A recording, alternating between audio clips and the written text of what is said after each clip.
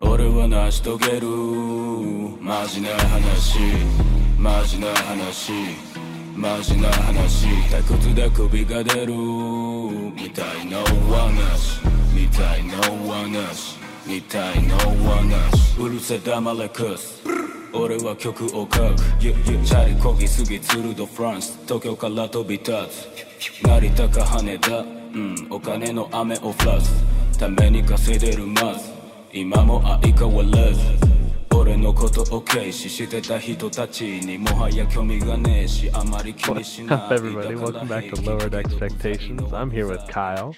What up? Dylan. What up, what up? And Evan. Hey, everyone. And this month, we're actually going to switch it up for you. We've got a special edition podcast. We're going to do our Game of the Year edition. We're all going to go through and talk about a specific game that we played this year. It might not be from 2021, but it's something that we played this year that just stuck out to us as the best thing that we've played all year long. I'm excited. You guys excited? Hell yeah. Yeah. Yeah, I am actually. Game of the Year is always looking fun. forward to this. Did you guys play anything good? Oh, I did. I played a lot of good stuff. But I'd say I played some good games, but they kind of went downhill. Oh, is that Like throughout the year? Yeah? Yeah. Why would you say that? Okay. So I guess we'll go to me is I wouldn't say it's not my favorite anymore. I have a game that's new that I've really been enjoying, but I'd say like I really enjoyed always playing Dead by Daylight and Overwatch, but they've progressively started getting like really bad to their community. I've heard So that. it's just Yeah. like Dead by Daylight now it's frustrating. They do this thing where you're in a game and now there's this glitch where people are showing that they're still in the game, or you won't see someone who joins. Like Johnny and I have like played together and we have to constantly restart our game like multiple times before we can get into a game. And then once the match is over, it does that whole glitch again. Fuck that. Leave that problem back in 2000. So it's just a performance issue. Like that's bullshit. And there's been multiple addresses I've seen on Reddit, like multiple stuff, and just they do not want to talk about it. At the same time, man, like, to be honest with you, having played that game, and I haven't played it in a while, right? Since they added some, I think the last killer that I saw was the Saw one, right? Where they... Oh, yeah, so you're way behind. So I'm way behind, right? But at the same time, I've always felt about that game, like, how long can this fucking go, right? Because there's just not a lot of meat to it, right? Like, it's not... There's a progression system. You can upgrade characters. You can get different cards and stuff that you bring into matches. But honestly, I've always had that nagging thought in my head about that game of like, I don't know how long something like this could stay around, you know? Yeah, I agree. And it's the same thing goes with Overwatch. Overwatch has progressively gotten worse and worse too. Before we go to Overwatch, having said that, Dylan, Kyle, what's like kept you playing Dead by Daylight over the years then? Because you played it for a long time. I still play it. I still do. I don't know. It's like a really fun game where you have to try and hide from the killer. It's just they have these new perks and stuff that your characters can have. Like the survivors can have hexes now. So you can have a hex that only killers can use, but you can curse it on them, so you can heal better, faster, and you can recover if you got hit if he tries to walk away. So you can get up. There's just more fun challenges to it. Do you feel so they like have? Oh, go ahead. So they have added some like components to the game that have kept you going along. Oh, for sure. There's a lot of stuff that's great. They're like falling off with it. Is that what it is? Really are. They focus, and they always have. They've always focused on the killer, just because it's one player going against four. But it needs to do some balance to help a survivor out instead of giving. Like they have Hellraiser, who was one of the newest ones that's in there, and it's just beyond cheating how he plays. He can teleport, you get a sanity thing to where if it goes fully on you, you have these chains that grab you, so you slow down, so you can't work on generators, you can't run, you can't do nothing. So Sounds it's like, very and then limiting. Yeah, it's very one-sided, to be honest, when you go against those certain killers. I've heard he's really OP'd. And you know, I think that's why that game has managed to stay so relevant, is because they're constantly adding content to that game. And they're not just one-offs, it's like horror icons. that they're that they're consistently adding to their roster. And there's been times I sucked at that game. Like, I'd always make my teammates mad. I was always making noise. I was never good as the killer either. But I find myself seeing these updates that they're coming out with and the content that they've added. And I'm like, man, I kind of want to go back and play it. But then I remember, how horrible I am at the game. Well, decide not to correct me if I'm wrong, but it used to be like knockoffs of licensed shit until they actually got licensed characters, right? Like there was a battle between them and Friday the 13th, but Friday the 13th went worse, and Dead by Daylight skyrocketed. And so Friday the 13th is funny you bring that up because they actually failed because they lost their lawsuit for licensing rights. They pulled their license for that. Yeah. Well, even before that, like the game mechanics, just they saw that was popular. I'm pretty sure that it came out later, right? Yeah. Just like quickly on the heels of, and they couldn't pull a player base. Like I got the game for free and tried to play it a couple of times, and it's a ghost town. It is, and it's horribly graphics too. But I would recommend to the viewers that if you want to try Dead by Daylight, it is on Game Pass. Nice plug. What about Overwatch? Overwatch, they were really fun, but then they started slowly. I think they started focusing more on Overwatch League players than actual players that aren't really that good, like me. So they started trying to make it more fitting to like how certain characters are more balanced that way, of changing them more stronger to weaker. Where when I play, who's not an Overwatch League player that just plays it to have fun, you feel like really worthless because then the character just feels even worse to play with. Rainbow Six suffers from that too. So there's like a pro league for Rainbow Six, and the balance changes that happen to the game are reflectant of like their professional play instead of like people who are playing on average, right? And so that I feel like could bring a detriment because you can feel lost, right? If you don't play pro play and like know the meta, right? Like you're not going to know how the fuck to use a character because the balance has changed, right? Overwatch has that same issue, I feel like, and with character shooters in general, like Apex, Call of Duty Warzone, things like that, like they suffer from that balancing act, I feel like. And how fucking long has Overwatch been out? That's what I was going to say. Like 7 years. Yes. Bro, they've been out for a while now, and they promised Overwatch 2, and it got moved to 2 years now, even though they announced it this year. It's not coming out till 2023 now. Well, and every time you add a character to a game like that, it breaks balance, right? Like there's something that happens that then they have to go and adjust and nerf other characters, or they have to, and it seems like there's like a terminal point for those games at some point where it's like, yeah, you just can't balance that with how many characters are available, right? Like you just can't do it. Like some will be like totally, made to be worthless, and they're just going to stay that way forever at that point. Like, cause you can't do it. And who knows if we'll even see Overwatch 2. I mean, Blizzard is a mess right now, so I wouldn't get my hopes up for that. But yeah, I mean, Overwatch definitely has some longevity. I enjoyed playing that title when it first came out. It was fun playing with Kyle and, the Johnny and the rest of the group. I think that's what I enjoyed more than anything. But again, I'm horrible at Overwatch, like competitive first person shooters. I'm not, that's not my sort of forte, but I've heard, I haven't been on in quite a while, but I've heard the community has gotten like pretty toxic. Is that true? Oh yeah, and the Smurf accounts are getting worse and worse. I wish they would fix that out of anything. It happens in when Rainbow you see a Six level well. one person that's like playing Doomfist that plays like a Grandmaster, and you're going against him. It doesn't make it very fun when you get dominated that bad. Yeah, they're just going in and whooping on people, right, just for fun because they enjoy playing the game, but they're at such a level where like, because I've actually felt this as well, like with Rainbow Six, where people will smurf that game because they get so good at the game that sometimes they don't want to play a competitive match like that. And the only way that they get out of that is by going to a level 1 character, starting a new account and being able to, but then you're just shitting on people, right?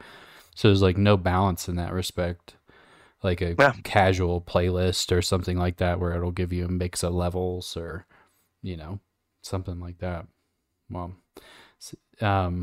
is it just kind of the whole chat room thing for you, Kyle, at this point, because you're playing with your buddies and it's just something easier to get into and kind of pick up and go with the two of those, like with Diablo with Evan and I?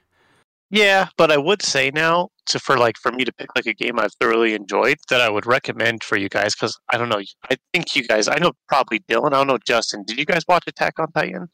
No, I've seen like the first season. That's about it, though. Well, Attack on Titan 2 on Xbox is a very beautiful game. It's a you can play with your friends, and it's a big map, and you just upgrade your weapons. You can pick different weapons, how fast your little zipline stuff is, and you just kill Titans with your friends and learn about the story. Is that like a recent release? Yeah, it's beautiful. Okay. I mean, everyone says, even in the comments, they're like, don't play the first one, just immediately go to the second one.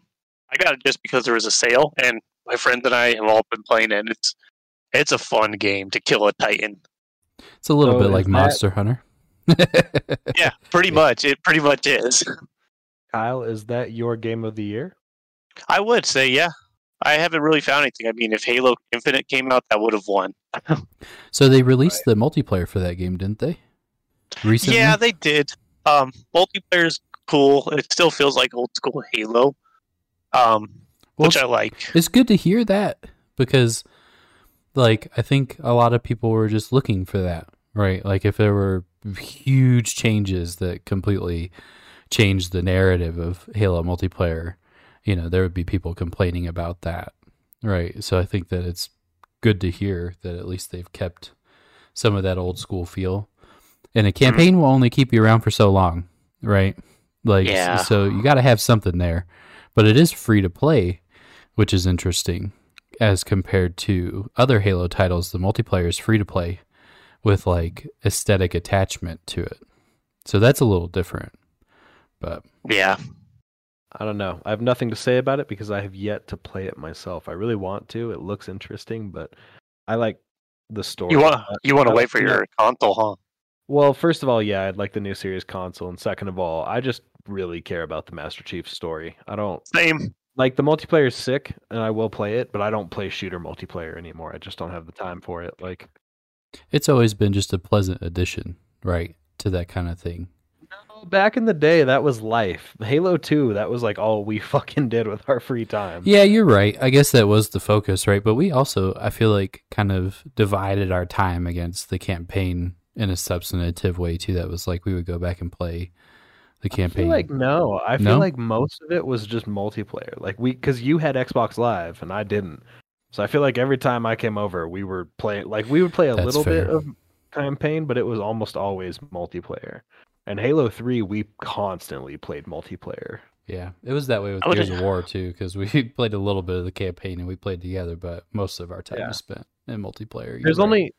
You could spend some time playing Legendary, some time doing glitches and hunting skulls and like doing little Easter eggs, but like at the end of the day, Halo 2 and Halo 3 was a multiplayer experience for me. But of course, Halo 2 was story for me.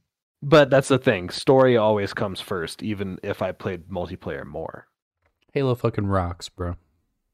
It does. I will cry if he dies. I've always been down for that. He's gonna have to pass the mantle eventually, man. Like, that's just how that goes. I can't see it. Like, it'll be the power armor just keeping him moving. He'll be fucking dead inside. It's just a fort. Yeah. Like mummified, like Buddhist monk inside of a fucking Master Chief armor. Rampant Cortana's just running the fucking show. Just like puppeteered. I would like to see that though, like some Gary's mod looking shit with Master Chief's corpse where he's just running around like this. He's shooting people. Yeah, I'd like to dig back into Halo. Honestly, I was a big fan of the story. You know, it was cool watching that. Watching that franchise progress along with the consoles. But honestly, I fell off after Halo 4. I'm embarrassed to say I haven't even played Halo 5. You're not missing I, much for Halo 5. I own it. I've never played it. I enjoyed it, but I am very easy to please when it comes to campaign. Wait, you enjoyed Halo 5? Yeah. I didn't. It's just another Halo to play, right? Like Yeah. at that point, like See, that's what it has felt like to me. Like I haven't. It's not that I was upset with anything in particular. It's almost like Assassin's Creed, right? Like I'll come back to it eventually, but I just sort of had fatigue, like Halo fatigue. I was guess you could say. I was going to use Batman as the analog for Kyle, right? Because like not every Batman game is your favorite Batman game, right? But you'll continue to come back to that and play it because you like the source material, you like the composition of those games, and you're like, yeah, it may not be my favorite, but I'll still play it and enjoy it, right? Like for what it is. I don't know. Like when it comes to Halo, that game means a lot to me to where I could, like, I don't think I could ever like disown it or like be like I will always go back to it with no problem. I remember when Kyle put a sticker on his Xbox and he didn't do it very well. Back in the day, it was his Xbox 360 and he got the Halo sticker for it because back in the day you couldn't get shells for the console to like actually replace them. You had to put a sticker on the outside of it. And I remember going and seeing Kyle's and I'm like, that looks dope, but it's a little cockeyed. And he's like, yeah. Yeah. Well, I owned and still own the Halo edition of the original Xbox. See, I have the Halo Reach one because I thought that was the last one because that was Bungie saying they were done after Halo Reach. That was and the then one with the before gray.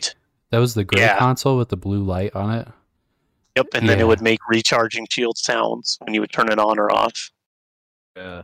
Do you guys remember so- me going to Evan's Best talking Buy? about Getting Yeah, Evan's he talking has, about the green one, right? And Yeah. that's the one Yes, I'm jealous about that one. That was a beautiful looking console. the Gears of War one for me. That red one, the red and black one was sick.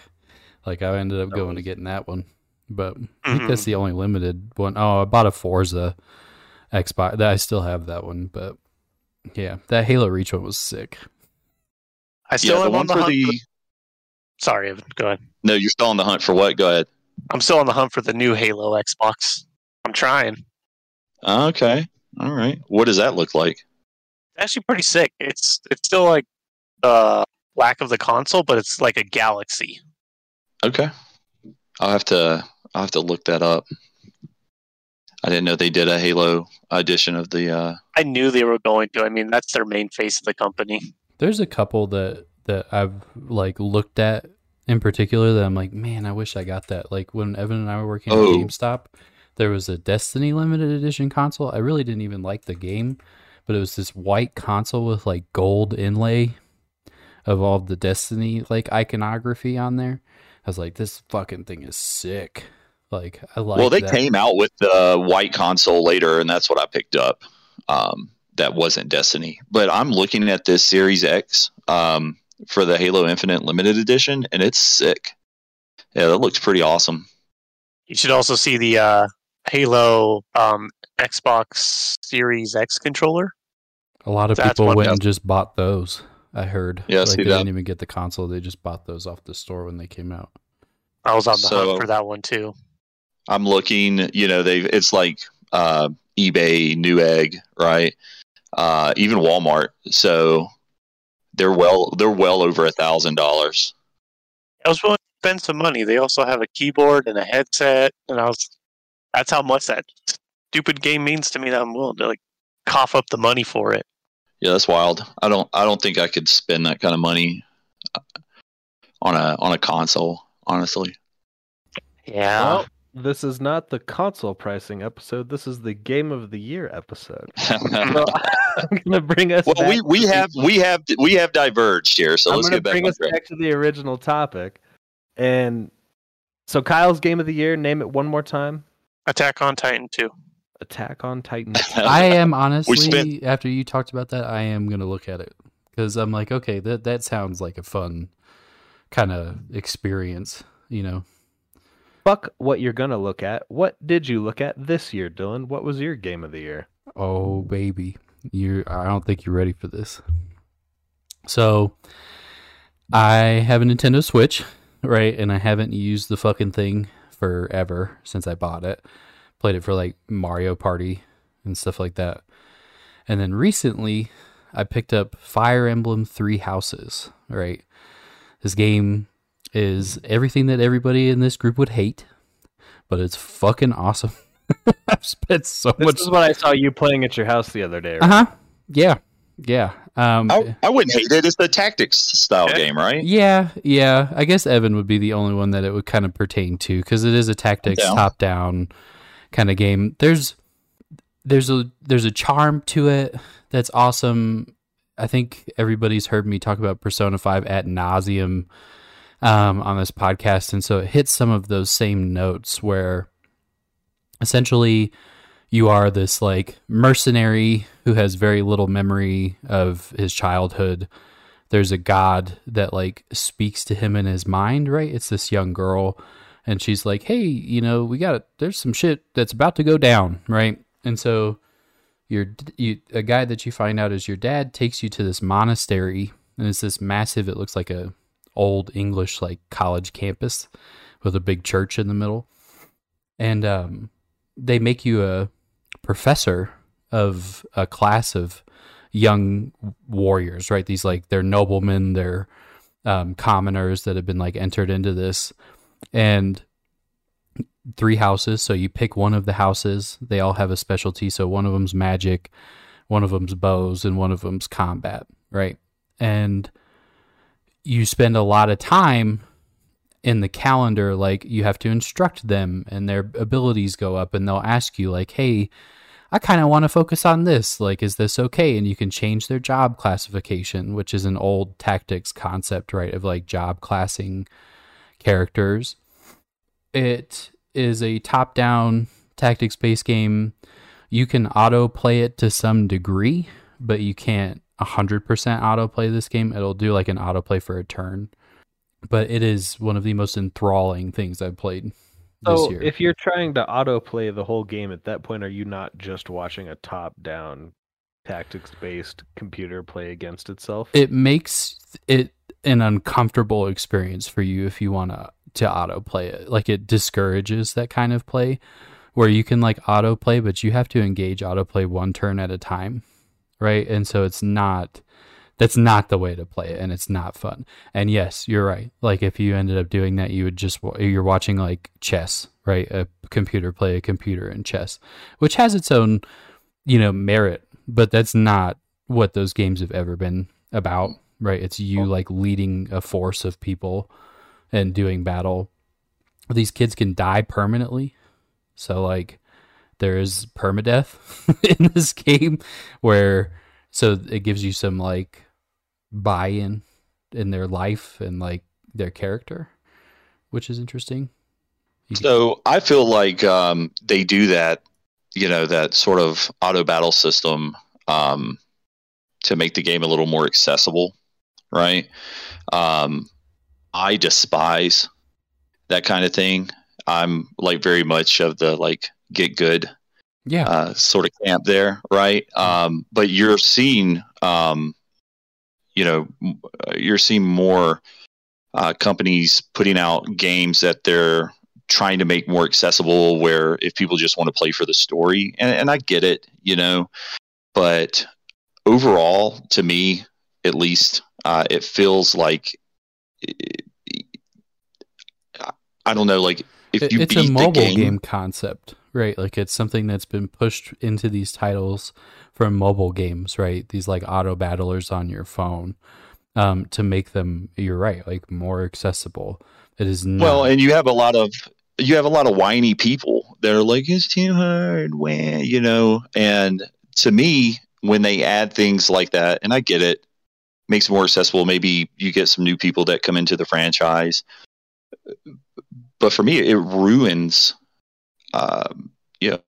any sort of feelings I get of accomplishment from beating the game. I mean, not to shit on it. Like, I'm glad you're enjoying it, and I love Fire Emblem. But that's a little frustrating. I think a frustrating mechanic, and I know like you probably don't use it, right?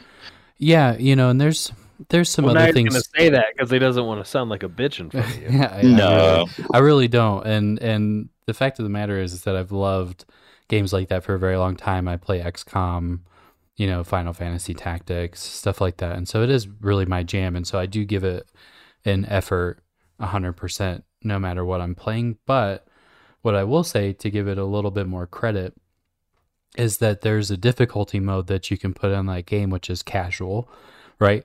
Which takes the permadeath out of the game entirely. And so it gives you an option to not have to auto battle, but still have some kind of like casual experience with it.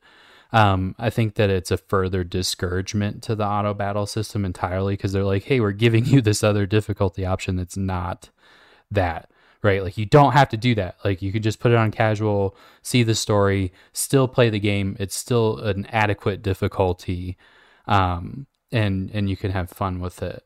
And I think one of the biggest parts for me that's really attractive about that game is that there's this like persona-like system where you're building ties with each character. It's called a support level, right? So when your character that you're controlling kills an enemy in front of another character, the support level goes up for that character, both of them. So they're like, oh shit, like you can help each other in battle like that. Like there's tie-ins like that. It's a really long game. It's not for the faint of heart. It's like a couple 100-hour commitment to something, and you play one time and you play through. Your choices throughout the game dictate what ending you get as well. So there's some RPG element in that way too, where you can, if you pick another house, right, and then you make 3 other decisions, then you get an ending that's shorter than the longest ending in the game. Like there's a bunch of different components that go into this game. It's very well thought out. And ultimately it hits like every note for someone like me, where I'm just like, oh yeah, this is Dylan's fucking jam. Like if you had to, I'm not a huge high fantasy kind of guy, to be honest. Like I tend to lean more sci-fi than high fantasy, but I'm so past that with this game. I'm just like, yeah, this is fucking dope. So, and there's full CGI cutscenes in the game. There's a lot of dialogue. There's dialogue enough to where I'm like, how the fuck did they voice all of this? It's not like just chat in a chat box. Like I'm like, how the fuck did they voice all of this right in a reasonable amount of time? So, well, that's my game of the year. It came out in 2019. I've been enthralled with that game, and I just haven't been able to put it down. I play it at work on my lunch. I take my Switch with me to work, and I play it on lunch. Justin came over the other day to pick up his dog, and I was like playing it on the TV. It plays really well, docked or undocked too, and that's like my final note on it, because it does do well with both ways, like handheld and in the dock. But nice. It sounds like it has some good replayability mechanic. Where you can come back and get a different story, or if someone dies, a chance to come back and kind of approach the game in a different fashion. Yeah, and they're gone forever when they die, so you don't get any of the dialogue with the character, you don't get any of that, and so there's some incentive to come back to it. And I think that it's rated like a 98 on Google Yeah, I was reviews. just about to say, on GameStop, it's 4.8 out of 5, IGN 9.5 out of 10, Best Buy 4.9 out of 5. So would you agree with those ratings, or do you think there is any flaws to this game that you don't like? Or I think the only flaw to this game is truly like its accessibility, right? In that if you do not like these kind of games, I do not think that this is going to be the title that brings you to them. I think that it has some concessions built into it that would attract some people that aren't, but you had to be borderline already. Like, I really want to get into that, but some of these are just like XCOM is way too fucking hard. Like, I don't want to do something like that. If you're that kind of person, it's going to bring you to it, right? But it's not like someone who's like, I fucking hate tactics-based RPGs, like in job systems. Like you're not gonna pull that audience. But within its community, it is one of the highest regarded examples of that game and that kind of game as a whole. So, I mean, it's a well-loved and storied franchise. You know, that's for sure. The people that love it are just crazy about it, and you know what you're getting, right? Like it's, if you go to pick up one of those games, you know exactly what you're getting into. yeah, there's no illusions about what it is. It's an RPG. Yeah. It's top down. It's fun as shit. The characters are genuine and fun. There's no repeat character that I've seen. I'm just like, oh, you're the same archetype as some other character. Like, and there's 60 to 80 characters in this game. You play a leader of a squadron, but you have a full accoutrement of people who have different types and abilities and aspirations and goals. So, but you're Nice. right. There's no qualms or illusions about that game. You pick it up because you want to play something like that. But I'd say that's the only weakness to something that's so well rated is that I couldn't put it in front of Justin and be like, hey, play this, right? And have him enjoy it. Like, it's just not, Yeah. it's just not going to be something that happens that way. Yeah, it's definitely niche for sure. Yeah.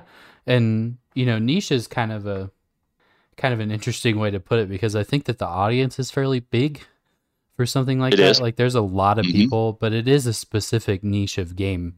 You know, it's not just a JRPG that like Tales of Arise that came out this year that everybody's like, oh my God, this is the best fucking RPG ever. Right? Like, it's not like that. It's a specific type of game. Well, and obviously it's got something going for it because that style of game, that's an old style of game. Those turn-based top-down RPGs, and the fact that they can still put those out and it performs as well as it does, it really says a lot about that franchise, I think. I paid for this title on sale $80. So I paid for it plus its DLC for $80. I 100% say that the price point is worth it. And that's a Man, that rare is thing for steep. me. Yes, it's a steep barrier to entry. Yes. I bought I it for wasn't the expecting that. I bought it for the cruise, right? And like the plane ride. And I was like, okay, I need something that's just going to occupy me. I was willing to pay the price for it. I did a lot of research before I did that because I'm like, that's a high buy-in, but it 100% justifies its price of $80 on sale with game and content. You'll probably pay about $110 not on sale for everything altogether. And it is one of those ones that you will get your playback time in gold in that game if you're willing to take the time and play it. And having it on Switch helps a lot too, because you can take it with you. That's Cool. my game of the year. Been playing the shit out of Nice. that. All right, Dylan. Well, Fire Emblem Three Houses, I would fucking hate it, but if you like that, you might like it, you weird bastard. Evan, what do you got for us? I played a lot of great games this year, and we played a handful of them for our podcast. Some honorable mentions: Carry On, Doom Eternal, Dark Souls 3, Hades, Jedi Fallen Order, and Control. I enjoyed all of those fucking games. take all of them in one go. Well, we know what yours is now. That's right. So, cry baby. So, honorable mentions. Thank you very much for myself. But hands down, it was a really easy decision for me. My game of the year is Sekiro. Sekiro? Pardon? Sekiro, right? Yeah, I mean, I'm sure it's like Ryu, right? Like, That's say right. it again. Yeah. Sekiro. Yeah. So yeah, Sekiro, Shadows Die Twice. You're Is flipping mine. letters. You're adding letters, I think. That sounds like there's I an do that all the addition of another time. letter. I do that all the time. I'll add some vowels. I'm from the South, man. I'm going to add some vowels, some consonants. It's going to happen, right? But anyway, lick my balls. But getting back to the game review, honestly, I think it's one of the best games I've ever played. I played this right on the heels of finishing Dark Souls 3. So it's another From Software game, but they did such a good job, especially with the the setting for one is way different than what you get with Dark Souls or Bloodborne or something like that. I love that feudal Japan setting. Big fan of that. And of course, I've always loved ninjas and kung fu, right? But above all, I was excited to start another From Software game. But the game mechanics are nothing like what you're doing in Dark Souls. Dark Souls is heavily it's very based on oriented. Being able to dodge. Well, this is too. It's a little more stealth, but in Dark Souls, you want to dodge constantly and get out of the way, and that's not how this game operates. It's heavily relies on your reflexes and being able to block and parry. So you're constantly blocking and parrying. I was getting my ass handed to me at first because having just finished Dark Souls 3, I kept trying to dodge away, and I was getting obliterated. And just like Dark Souls, you're going to pay. You're going to die a lot, but it's going to cost you as well. So instead of losing all of your souls and having to go back and get them, you don't get that opportunity. Half of the experience that you've earned that you haven't banked, you lose it. It's just gone. And then it also your deaths start to affect the other NPCs in the game and changes the story, which is an interesting mechanic. Honestly, when I first started playing it, I was raging super hard because I just could not get the game mechanic. And I put it up for about a month, and then I came back to it and took a little more time to really learn the combat mechanics. And once I got it, I started just having a blast with it. I couldn't put the game down. The story is amazing. And just like Dark Souls, at first it doesn't feel like there's much lore in the game, and it's it's a little mysterious. You don't really know what's going on. But as you get further into the game, the story starts to expand, and it's an incredibly diverse story, but it still leaves enough mysteries so that you're kind of like, what was that? What's going on? And you can still question things in the game. A lot of the bosses also have lore behind them, and that's cool to read about. You pick up different scrolls and things along the way that kind of start to open that story up for you. The combat, like I said, it's insanely difficult. Honestly, I feel like the difficulty was a little overhyped.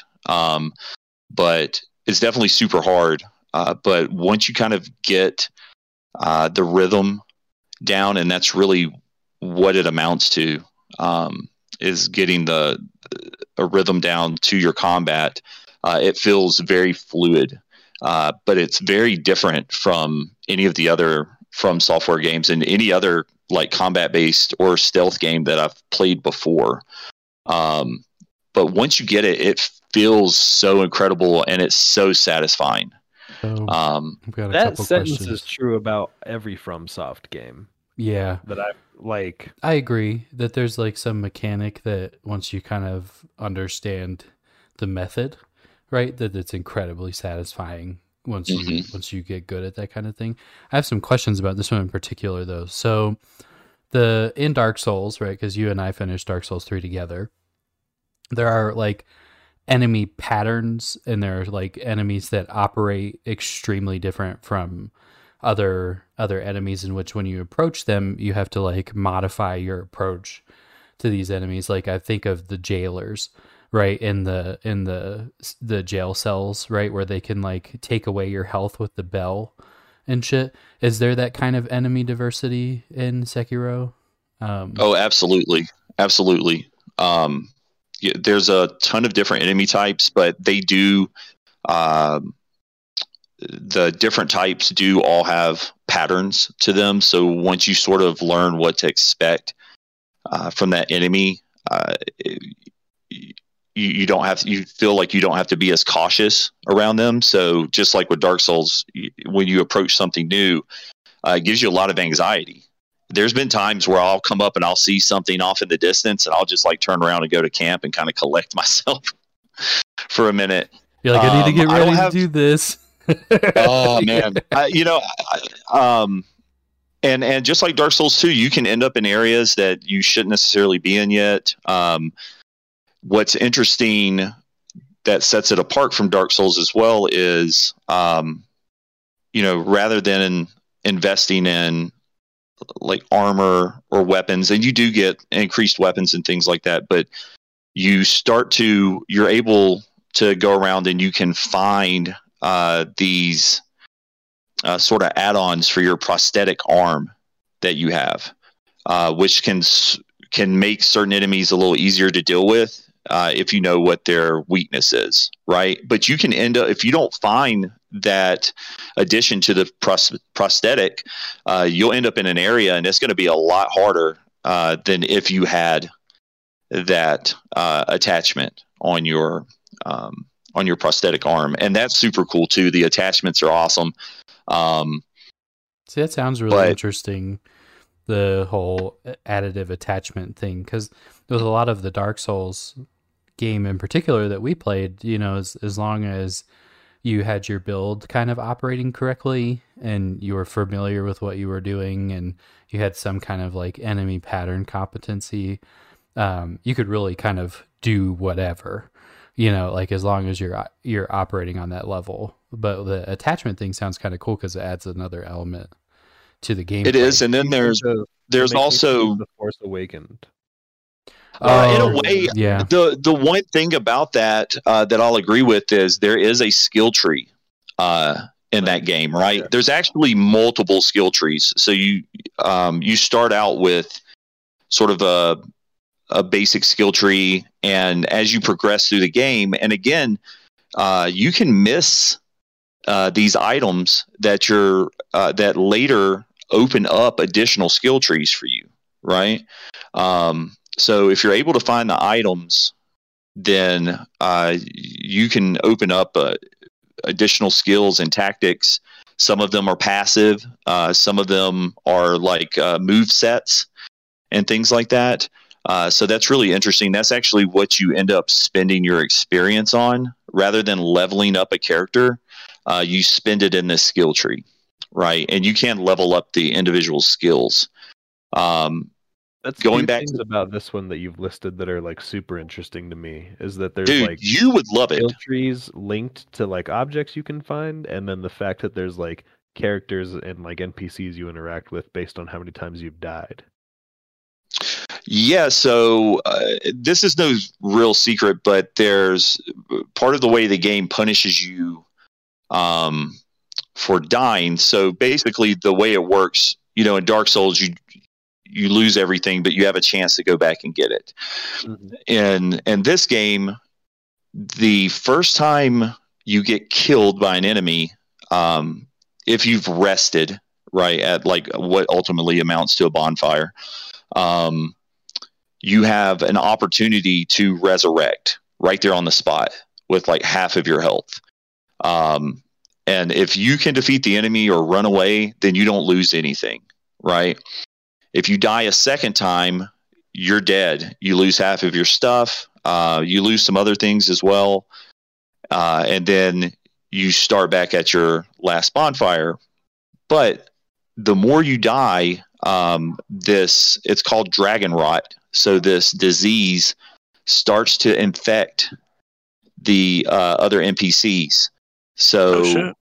that's the way it kind of starts to punish you. Now, from my understanding, because I freaked out the first time that I got the notification and it told me all the different NPCs that it infected, and they're important NPCs. They're people that you need and interact with.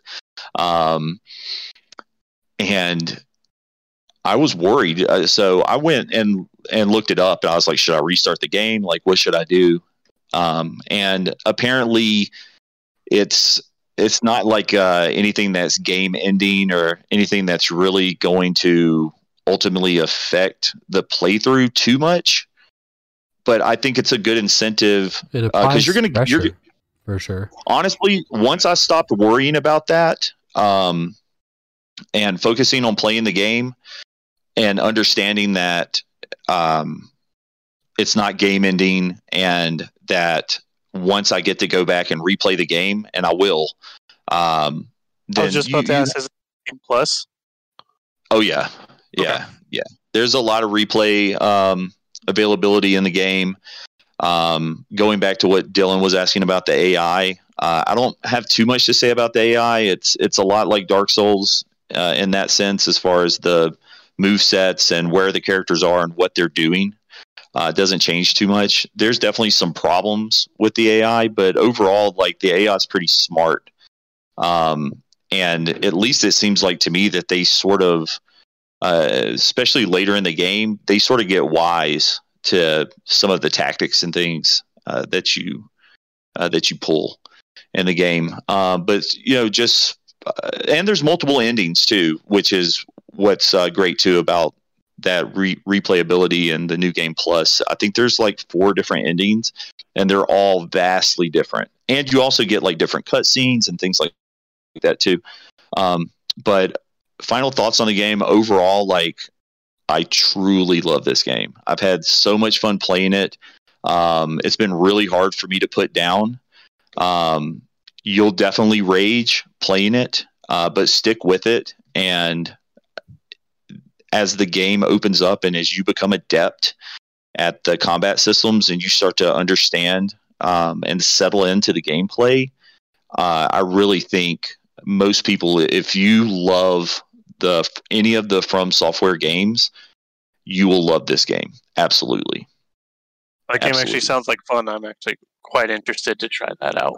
I highly recommend it to everybody. And Justin, as much as you've enjoyed the Dark Souls series, you will love this game. And it's different enough from Dark Souls that it feels like a different game. You'll notice some gameplay and some mechanics that definitely come from Dark Souls. But overall, especially the combat, the way the combat works, I don't feel like I'm playing Dark Souls. It's a lot of fun. Yeah, you would really enjoy it.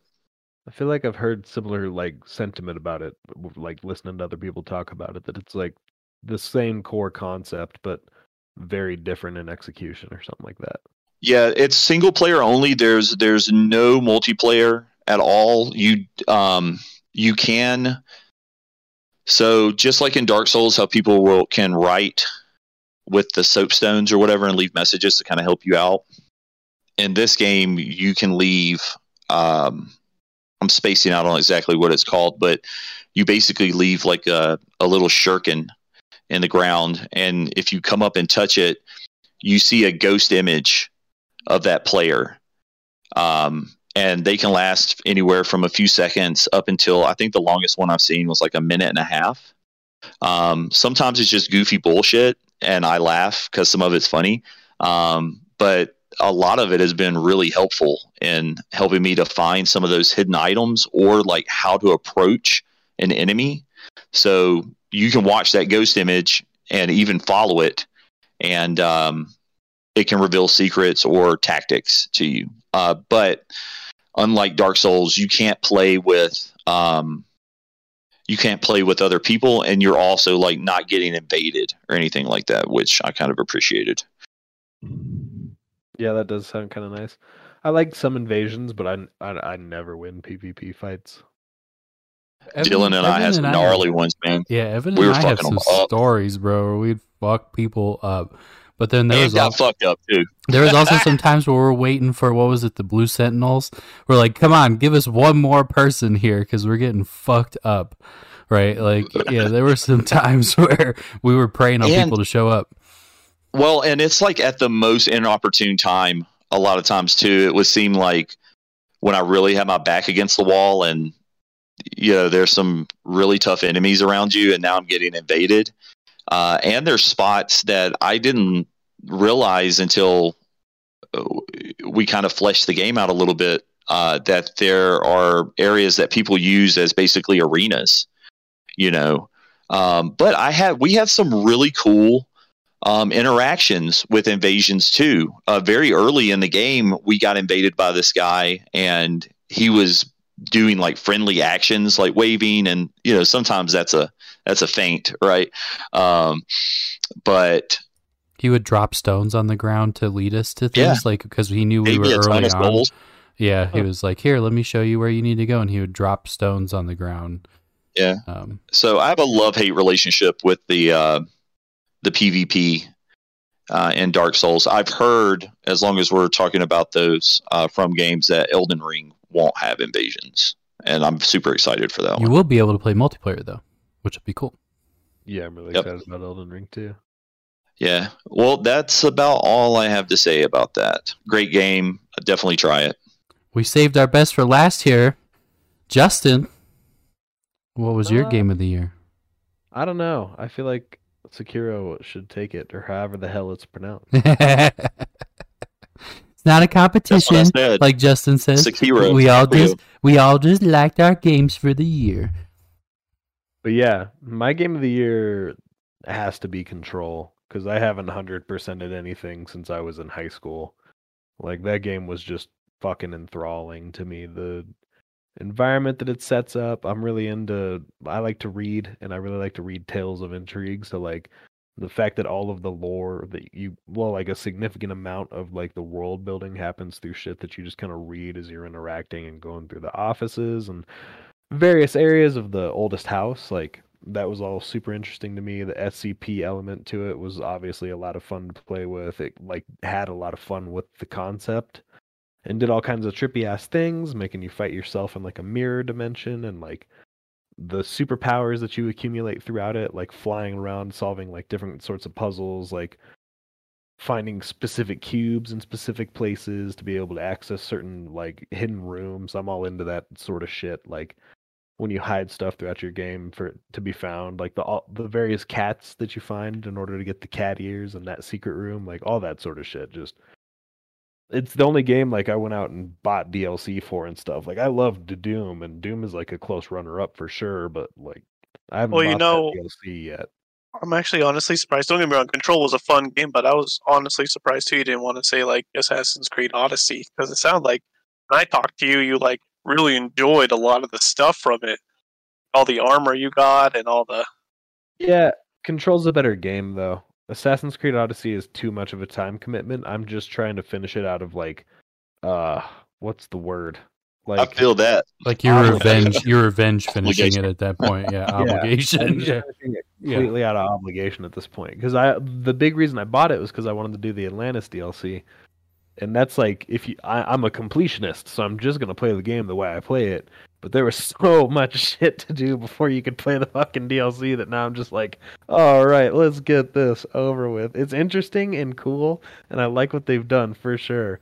But Control is a better game because it never disrespected my time by having me just run around this fucking town and like put out 3 fires or start 3 fires for no fucking reason. I've done this 100 times. What are we doing here? Let's go. Progress the fucking story. I was going to say that it's very respectful of the player's time, and you're always doing something that's pertinent, right, to what you're doing. Like, and story building, like a lot of these, even the side quests in Control, are built in such a way that they're storytelling side quests. Like, you know? Yes. And that's the thing, like the fact that it had side quests was interesting to me because it's a very contained story. It's not a long like experience, but it still has like optional things.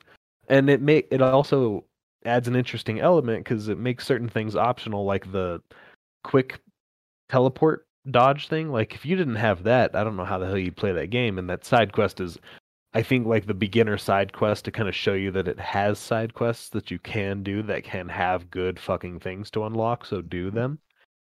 But like they had to build the game around the fact that that's not an like required tool to have. So there were certain boss fights you could access earlier than you were really supposed to because you were able to like hack the traversal effectively. Like That was actually a really cool element of that. And so like the float mechanic is mandatory, right? Like because it's one of the main pieces, but that teleport is not, right? Or like the shield is not required.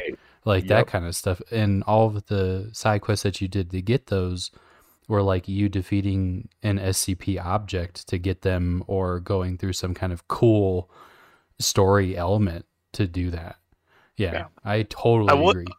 I would say too, I did enjoy that game a lot. Was the action? I mean, every time when something was about to happen, I always had like excitement coming, like enemies are about to spawn, and they just made the fighting and shooting mechanics just so enjoyable. There's something about pulling fucking concrete chunks out of a wall and hucking them in mass at enemies and like destroying like 3 or 4 enemies at a time like that. That was, I don't know how they did that. And shit. Yeah. Yeah.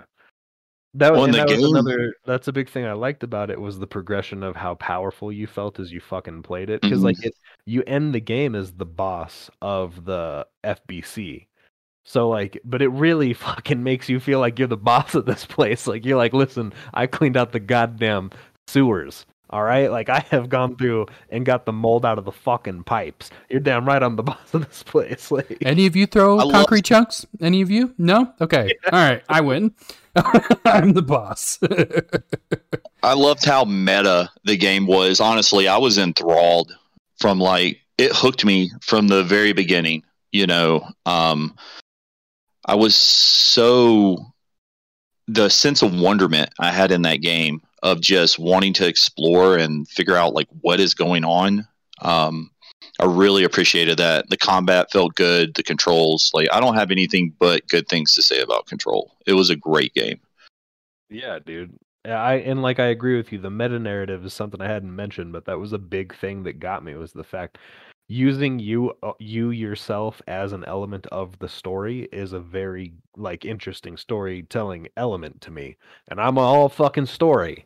So like it had me hooked from the start. She's like, we're in this place, she's confused, I'm confused. We go around the like geometry of the level changes, and suddenly there's this Swedish dude who's really confusing, and like just like from the jump I was like, this is sick. And then you're immediately thrown into it with like the floating people who are like whispering the cryptic fucking message that is like there's just the like projections that you can find that go on the walls, the ray tracing element of the graphics, like the fact that Yeah. you can just rip chunks of the wall off of any wall and use it as a weapon at a certain point in the game. Like it did a lot that impressed me. It's been a long time since I sat down at the game, and it was just it was like a BioShock 1 experience for me. It's It was, Yeah, like, and great. yeah. Yeah, and she was so interesting as a character too. Yeah. I immediately like connected with her as the protagonist. And sometimes it takes me a while to do that in games, but from the get go, they made her such an interesting and relatable character that like I really gave a shit about what happened to her. I agree. And you're her imaginary friend. Yes. So like, Yeah. from the jump, she's like building a relationship with you directly. So you're like, all right, girl, we're getting through this.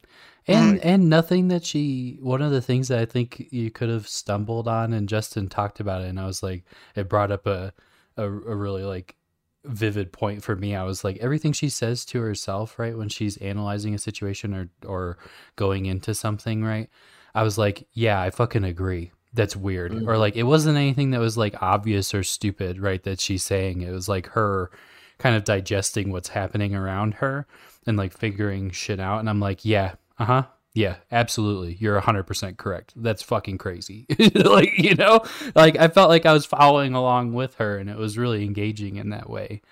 And I It really, was the story and the dialogue and the voice acting was all amazing. It did the like classic thing that I like to see in a game, which is it made one of the most interesting characters in the entire story a character you never actually even fucking encounter, Dr. Darling. You just only learn about this fool through videos and like snippets that you read and other people's like stories and stuff. And by the end, you're like, who the hell was this guy? Like, Oh my god, that fucking video, the kids, I can't remember the Rift Kids or something like that, was so good. The puppets and shit, like it's so trippy. eerie. Oh, Fuck yeah. Yeah, great game. Yep. Control was it for me. Control is a fantastic thing. I don't know how that flew under my radar, but I'm glad that we played it because that was amazing. Yeah, that's a good pick. so I'm interested Game to hear. Pass. Yeah, it's on Game Pass. Yep. Yep. Shout out Microsoft, give Game us some money. I'd really appreciate it. Or just some T-shirts. I don't even give a fuck. Send me something in the mail. Hook a brother up. We have a website. Like, It's a line on some new Xboxes. yeah, that's exactly it. Like, That's right. What is that website again, Dylan? LoweredExpectationspodcast.com, boy. Hit it up. What's the email? What is it? Lowered Expectations 420 or something like that at gmail.com. I like it. So I'm interested to hear, like, if you had to pick one of the 4 that we've all presented that's not your own, what would you pick for the game of the year? Sekiro. I would pick Control, actually. I would probably pick Sekiro. That just sounds very interesting. Evan? Yeah, that's my pick too. Control runs almost neck and neck with it. But overall, I've got to give it to Sekiro for sure. Things like from how Sekiro was explained, that there's so many different options that you can do with that game. Control is, you start to just do the same stuff. Yeah, I agree. I don't know. Like, there's definitely a fixed path, regardless of what you're doing. There's deviations on that, but there is like a end goal, right? Like Every fucking game has so many endings. I was like, give me one ending. I just want the one. I want to experience what the story is that you have to tell. Like, and come on, the ashtray maze was fucking amazing. and just the Swedish janitor's character entirely and everything that goes along with that. The soundtrack to that game is fucking amazing. The environments that you're in. So when you're in the area where they lock up all the SCPs in these individual rooms and have like the observation area, I think is what it's called, that having like 5 floors vertically and you can navigate to all of them. Like, that was pretty crazy to be in. Like, Dude. fucking love that game. If Yeah, anyone it's hasn't definitely a played that, close play it. runner-up. I think if I had not played Sekiro, then I think Control would have probably been my pick as well, honestly. I would agree. And I will say, still the hard runner-up for me is Doom Eternal. Doom Eternal is the best shooter I've played since probably Modern Warfare 2. Another great game. And I came close to picking Dark Souls 3 too, because I put so much time into that, and I had so much fun playing that game this year. I wanted to pick From Software, Phasmophobia, dude. but only Dylan and I would understand it, really. Ghosts! Yeah. Great game of the year, guys. Yeah, good discussion. We'll go ahead and take our dubstep interlude and be back shortly.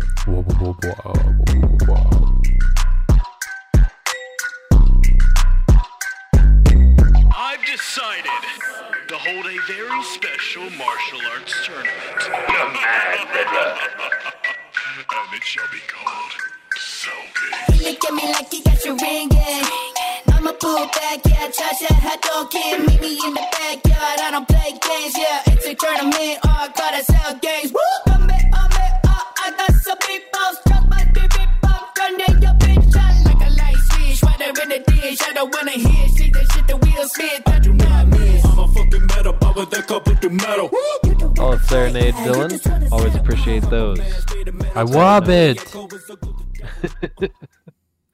We'll roll into the second half of the podcast now, which is, of course, the topic segment. And as we have all voted on, we're going to start with our most badass moment we've ever experienced in a video game.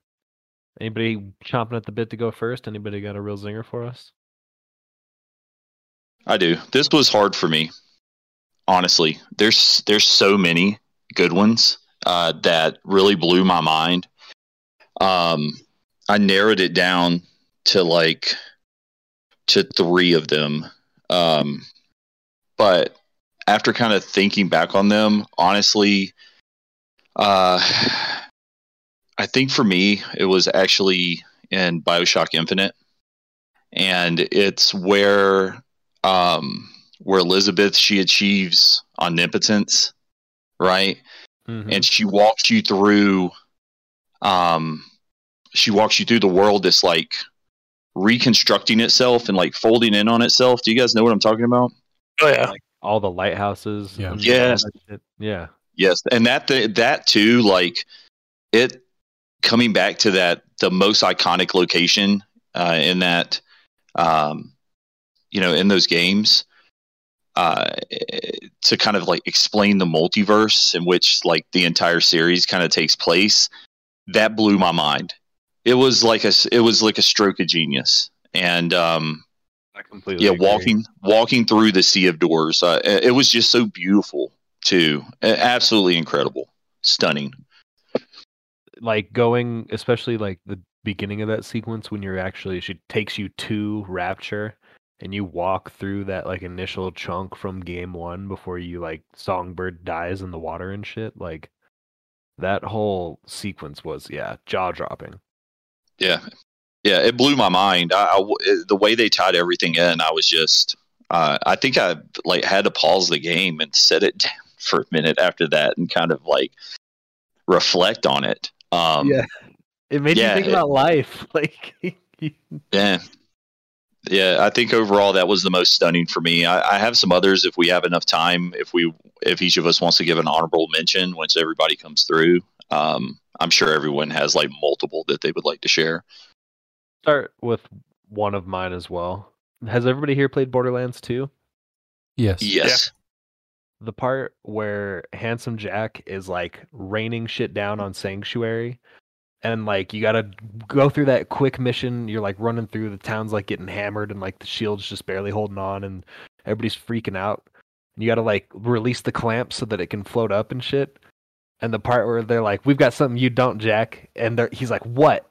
And then like whatever his name is, he goes like a siren, and she goes, "Sup," and teleports the city out of there. That's like one of the coolest things I've ever. Pretty fucking dope. seen. Like, yeah, I was not ready to watch that whole city just disappear. Like, yeah, that's pretty amazing.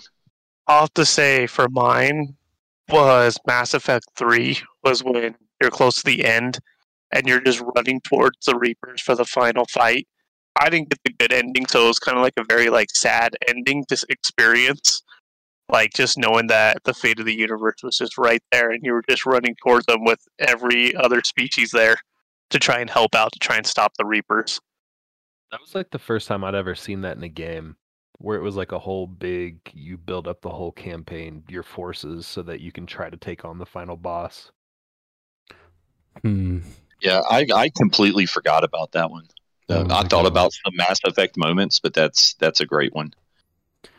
So I have an honorable mention and a regular one.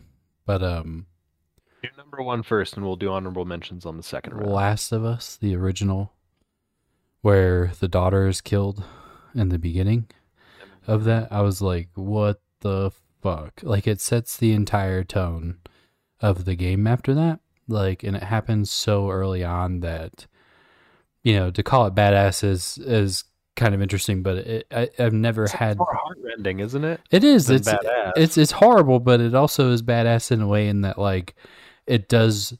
I've never seen a single event drive the tone for the rest of the game as that has driven the rest of the game. And like I said, it happened so early that you end up like, what the fuck, man? And then you just see this like disheveled human being of a dad like later on, because it skips into where Joel is like trying to figure out his place in like a post-apocalyptic wasteland, and he's working with people as a mercenary, and it's just like it really gives, because you spend the entire first part of the game playing as her, right, and like walking around the house and like looking for her dad, and then you watch all this shit happen, and then she fucking dies, and then you're just like, oh my god, like really? And then it also drives the tone with Ellie in that game, which is the other little girl that Joel meets in the first game, and who it entirely revolves around, right? It drives that bond that he has with her, and it makes her a character that you're invested in. So I think that was probably one of my most... Well, and if I'm remembering correctly, like that's where everything kind of... Is that where everything just kind of comes to a head right there with Joel and Ellie? So, no. So in the beginning, the pandemic or whatever is just first announced, right? He has a neighbor that, like, he has to kill, right? Because the neighbor comes to the back glass door. Him and his brother and his daughter leave the house. She's killed at the end of that sequence. It's in the first hour of the movie. And then I guess maybe you're referring to the end of the game. Oh, that's the end of the game. Yeah. Yeah. And it's not a spoiler because this game's been out for forever. So if you're... That's one game I wish I could play. I'm like, if this is a spoiler for you, then I don't know what is, but like he ends up... You procrastinate too much. He ends up killing the leader of the Fireflies because she wants to take Ellie's brain out to study it because she's the cure for it. And he's like, nope, I'm not going to lose another daughter, like essentially by the end of that game. And he just murks her, which is another badass moment in that game because you're like, usually it would not go that way. Like that is a picture. Oh, it was totally unexpected. Yep. It's the picture of a man at that point of like, you know, what I would have done, not what like a protagonist in a game would have done, right? Like and it subverted a lot of expectations. I'm getting goosebumps, dude. Like he lied, and then he lies to her. Yes, and tells her that they've quit searching for the cure. Yep, and then they continue on, and he dies, and that's where the second game picks up. Is like Joel is dead, and it's just Ellie. He gets killed in the second game, you dingus. He does get killed in the second game, but I mean that's where that story picks up with her, right? Is that Joel dies, and now she's left on her own to kind of figure shit out. In front of her, it's okay, yeah. He doesn't die; he gets fucking killed in front of her. Yes. Yeah, but the ending of that game, everything was so ambiguous. There at the end, you know, it was a real cliffhanger. You know, and there's times in that game where you're just like sitting at a campfire with Ellie, and he's teaching her how to play the acoustic guitar, right? And like all of that would not have been as significant if it were not for how that game started and what had happened to him prior to those events happening. And so, you know, one of my favorite and most badass to me moments in the game, because that's a huge risk to take. First of all, killing a child, like that rarely ever happens in video games. And secondly, using that as a plot device to set up the overall feeling of the game throughout its entirety. That's pretty awesome. That's good. I was thinking of like, you know, big bombastic moments, but that, you know, something as small as that in the beginning of the game, you know, I think that's a really solid pick. So what's your runner-up, Evan? So I think my runner-up, which I almost initially went with, was, and it's because I've replayed the game recently, the remastered version of Batman Arkham Asylum. And I think we touched on it on another episode at some point, but it's when you first get gassed by Scarecrow and the game starts to glitch up on you, right? But not only that, that's pretty sick. You know, you start hallucinating, but then it just keeps going, and when you end up in the battle with Scarecrow for the first time, and he's just this massive thing, you know, and he's looking for you, peeking over the walls and things like that. That was pretty epic for me. That really sticks out in my mind a lot. Like a rare good use of stealth mechanics in a boss fight, right? Like, yeah. Because that was real spooky. Yeah, just that whole sequence. Like I remember kind of freaking out when the game like malfunctions, you know, and just about the time you put your controller down, right, to get up and try to figure out what the fuck is happening. it comes back online. It's a great gotcha moment. That really stands out for me. I think that was sort of my honorable mention. Nice. My honorable mention is from Kyle's game, actually, Mass Effect 3. The most badass moment of that whole game for me, and like the whole franchise for me, is when you got to get the Thresher Maw to take out the Reaper on the Krogan planet. And like just that cutscene and the fight between the two of them, like the Reaper like trying to like figure out where the fuck it is and like laser it, and it just like coming out of the ground and like snatching that thing and like circling it up and dragging it down into the sand. Like that's probably my favorite cutscene I've ever fucking watched. That thing is, I can still to this day like throw that on and watch it real quick and get goosebumps or something because it's just sick to watch that thing. Like Reapers are supposed to be so tough, and to watch one just get like devoured by a snake is fucking awesome. Well, and one of my ones, it has to deal with the Thresher Maw too, and it's the one where you actually had to fight the Thresher Maw. For I think it's Rex's side story in one of those games. I can't remember which game it is. It may be 3. It might be the same mission, but like earlier on. Or having to actually do that combat too was fucking crazy. Like, yeah. I'd have to say for my other one it was a cutscene in Halo 2 when Master Chief is dropping that bomb into the Covenant airship. When he drops it in space and he just says, when she's like, what if you miss and I won't? I just got chills the whole time. That's what got me to fall in love with the game so much. Yeah, I agree. That's like one of the coolest. That's like one of my top 5 cutscenes without question. I had some Halo moments that I almost picked too. There's so many good ones.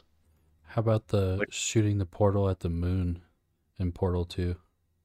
Yes. Yeah, that's a pretty fucking just bombastic moment in the game. Now that I never finished that. I never finished Portal. I loved Portal 1. I never finished Portal 2. Yeah. Dude, so yeah, the final boss fight. There's like one off the cuff like moment with. Did you get to the part where it's Omni-Man's voice actor? And he's playing. I don't know. It's been so long since I've played that. He's like the CEO of the factory. There's a whole sequence where you're running around and he's hollering shit in the background. And there's one point where he mentions that they figured out that moon dust is portable. Like you can put portals on moon dust covered surfaces. Mm-hmm. At the end of the game, you're like getting your ass beat by Wheatley, and he's like about to kill you, and the ceiling gets ripped open, and you like look up and see the moon, and you're like, "Oh, sick!"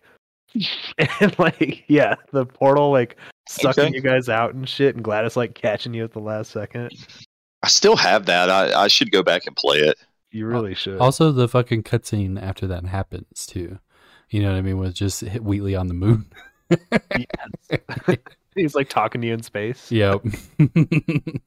And the Honestly, song. The fucking song for the credits.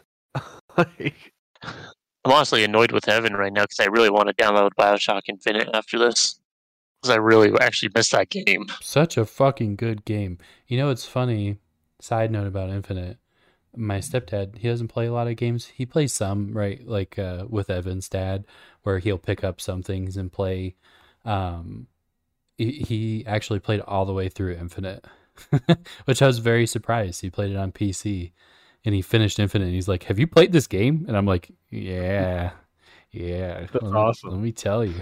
Did he play either of the first ones? He never did. No, that was just the one.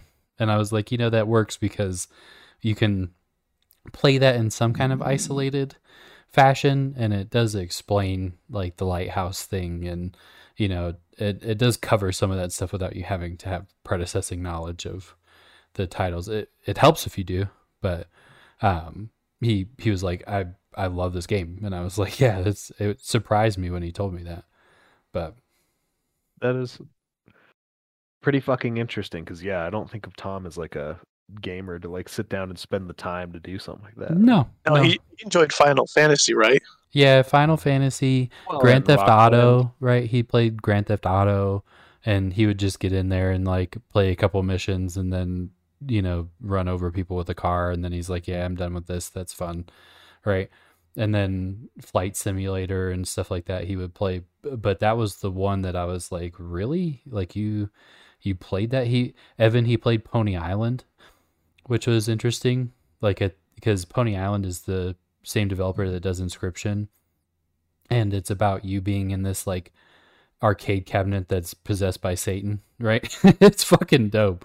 But he's like, he played all the way through Pony Island, but BioShock was the one that I was like, really, you played all the way through that? And he was like, yes, I love this game. And I was like, wow, fuck yeah. Like, now we have something to talk about. Like, let me tell you why I have these tattoos. You know, it was an interesting moment. But What were your other Halo moments, Evan? So for me, it's the Halo 1 where when you first come across the Flood for the first time, just because, you know, up to that point, you don't have any knowledge of them, you know, and it's just super creepy. You're kind of you're going through that area, and there's all you're seeing is all of the dead arbiters and things like that. And you're like, what the fuck killed these things? You know what I mean? Yeah. And then you start seeing the little, I forget what the little foot soldier, the little Hollis or tentacle whatever. floods are. Yeah. Oh, And then they chase you, and you're like trying to book it out of there. That was an early one for me, for sure. I'm trying to think of more, and I'm failing. Oh, I mean, I've got another one. God of War, where you fight Poseidon. yeah. That one was Never killer. playing. I thought, yeah, man, I thought that was so cool. Just the way he looks, and all of the horses and stuff made out of waves. Yeah. Oh, that was a killer scene. A great fight too. Yeah, there was some. I only played God of War 1 and 2, but I watched God of War 4. But even watching it, I got chills just when he first interacts with Jormungandr. When when World Serpent finally like talks, that was like, I could watch that video, like all cutscenes every time. I would love to play that game, and I probably will eventually when I get a PlayStation. It's like, I completely agree. It's like a pleasure to listen to that fucking snake talk. Yep. Because its voice is so cool. Like, That game was just in general just a beautiful story. yeah, and like that one has multiple super badass moments. Like that first fight with Baldur in the very beginning. yes, Kratos is like telling him to get off his fucking porch, like, Yeah. Nice. and they fracture the planet like around them while they're fighting. Like, the last fight with Baldur is crazy. Like towards the end Yeah. of the game, when you see what is that, Justin? The frozen giant, like that's halfway in the ground. Like, I can't remember. Oh, what yeah, that area dude. is. That one's really the cool. big fucker. Yeah. Yeah, the big dead giant that's like a whole level. Yeah, and you end up like traversing the giant. Like Justin and I played that one together. I have fond memories of that game because I brought the PlayStation over on Mondays and we would play through God of War together, or he would come over to my house, and that was was that Helheim? That whole Yep. area is fucking nuts. Killing the dragon, Yes. that whole boss fight is pretty interesting. There's a couple on this list that I was looking at that reminded me of some. There's one where in Metal Gear Solid, I think Evan's probably the only one that may remember this, but when Psycho Mantis breaks the fourth wall in, I can't remember which, it was the original Metal Gear Solid game. He did shit like he was like gonna erase your save data, right, and that kind of thing. Like it was one of those first instances where it was showing like, oh, I'm gonna fuck with your stuff, right, and it pulls the same thing as like the Scarecrow fight does, where it turns off your console and things like that. Stuff like that. The "Would you kindly" moment in BioShock. Oh, that's a great one. Yes, that's number 5 on this list. Yeah, that's a great one. Trying to think here. John Marston's last stand from Red Dead Redemption, the first one. What about the no Russian? No Russian. Oh, yeah. Yes. That is actually a really good one. Yeah. that one was I remember crazy. playing that at Dylan's house. Call of Duty 4 Modern Warfare, the Nuclear Blast. That was Yeah, one I had That was a forgotten really about. good one, too. Yes. I would play that mission over and over and over again just to like watch the explosion and shit. I tried to see how far I could walk. Yeah. Right. This one here, I think Justin may be the only one that... Did you play the original Dark Souls? Yeah. This one says Ornstein and Smaug. Yeah, That one's like, interesting. I did. moment of I time. knew about them going into it, but I could see like if you were playing Dark Souls for the first time, and you're like, "All right, boss, boss, boss," and then like a second dude shows up to the fight, and you're like, "What do you fucking mean?" I could see that being very intense. Yeah. Like, Yeah, this one. Let's see here. If there's anything else that's. There's one on here. It's like choosing your first Pokemon in Pokemon Red and Blue. I was like, yeah, that's a pretty cool moment. Okay. Like, I don't pretty know if I'd go with decent. badass. Not badass, but a decent moment. You know what's interesting to me is we haven't got anything from Gears of War. There's Well, I mean, it's still the sad part with Dom, but and like also when he has to shoot Maria in the head, that was all. That's like my two like where it was tough for me. But there was like, I don't really know. There wasn't like a whole lot of. I can think of one badass moment from Gears of War, and that's when Cole gets introduced in the story, yes. and he has that whole sequence where he like sticks a grenade to the back of one of the, he like shotguns another one, and like that was dope. Also, Like, where you find him in one of the later games too, where you re-meet up with him. isn't he like making a stand by Yes. himself or something? Yeah. Yeah. I mean, any badass moment in Gears is with Baird. Oh yeah. Uh-huh. Right. Did you guys ever play Spec Ops: The Line? Yes. It says the white phosphorus moment in Spec Ops: The Line. I wouldn't call that badass though. I would call that very much the opposite. If you come out of that feeling badass, you got something going on with you. Pyramid Heads reveal, Scarecrow's Nightmares listed on here. A bunch of the ones that we talked about are listed on here. Did you finish Inside, Justin? I know you played the one before that, Limbo. Played Limbo, yeah. Inside was cool, It especially says- the end. It says of it. becoming the Blob. Yeah, at the end. Yeah, Let me see. I don't know that was epic, but it was pretty cool. Yeah, there's I played that game almost straight through. I really enjoyed that one. Nuking Megaton in Fallout 3. Oh yeah, That's the big one. Yeah. I never was had the gonna heart say- in me to nuke it though. I was gonna say shooting a hole in Mars for fucking Doom Eternal is pretty badass. Yes. Yeah, launching yourself in the cannon was cool. Yeah. Trying to think if there's any other notable mentions here. Mass Effect 2, where Shepard dies, is where it's listed on here as an epic moment in gaming. I mean, also an Playing as the epic Arbiter moment in gaming Halo was 2. going. I thought an epic moment too in Halo was fighting Tartarus, the final boss. That was Halo 2? Yep. I feel like Halo's Like go boss against the fights hammer. fell flat for me. Oh yeah, after Halo 2, they never really genuinely had a boss fight like that. Yeah. And then they did in Guardians. They had a few. Yeah, I don't remember that's this. some annoying ones. I don't remember this moment, but it says there's one in Mass Effect 2 called Morden's Song. Morden Solus, the scientist. Mhm. It says he like busts out in some song that's pretty epic in that game. I don't remember that happening. You know, I could also say was a badass moment was the first time I ever played Assassin's Creed and you jumped off a building. Yes. Yeah, dude. That was an insane feeling because I know I wouldn't do a jump like that in real life into some hay. Fuck that. It's true. Those like even still, like a real good leap of faith playing like Assassin's Creed Odyssey still feels really good. It's just fun to like watch the fall happen. Mm-hmm. There's one listed in here for Undertale, which is dating Papyrus, which I think is funny. That and the hotel from Limbo, Justin, finding the hotel.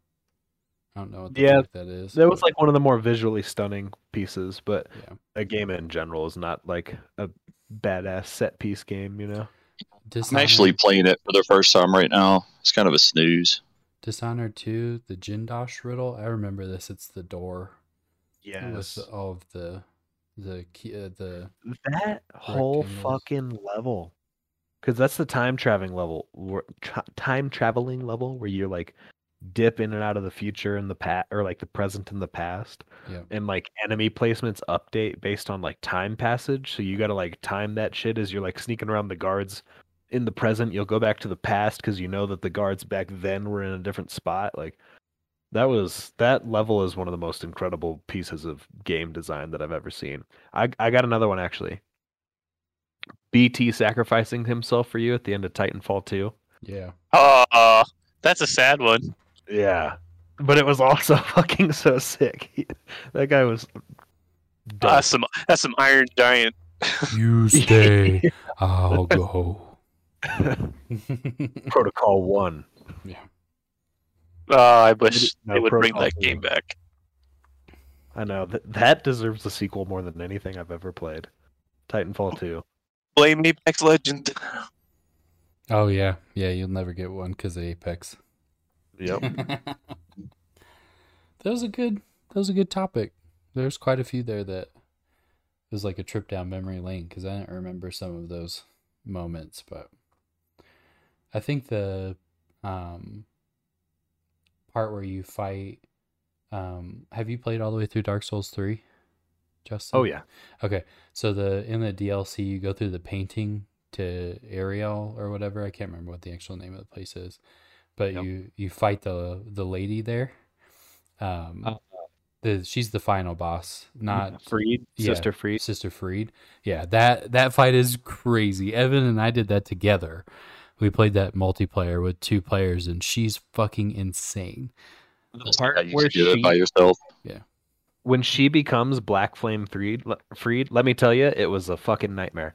But when she becomes Black Flame, and he like starts talking right after you've killed him and her, like that part is super. Like that'll get your hair standing up on end because you like she gets up and you're like, fucking come on. Yeah, Evan and I had that where it was just like we get all the way through this fight, we're barely hanging on, right? And she gets the fuck back up, and we're like, oh god damn it.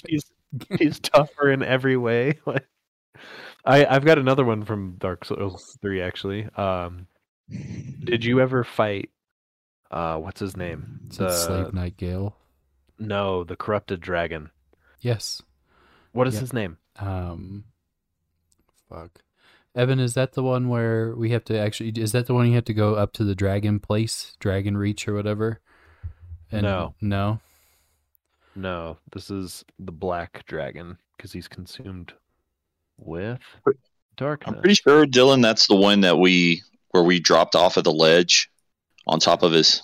Oh, on On top top of of his him. head. Yeah. Mhm. Yeah. That Well, was cool. In front of him. Yeah, Yeah, we wrecked What's his him. fucking name? that one was one of my least favorite boss fights because it was kind of cheesy. You could cheese that boss fight by just dropping we down on cheesed top him. of its head, and I didn't feel bad killing about it it. that way. Oh, that's not Yeah. that one. That's not that one either. Hang on. Okay. There's lots Well, of I don't know dragons in that what game. you're You got to There's forgive me. tons of dragons. There's-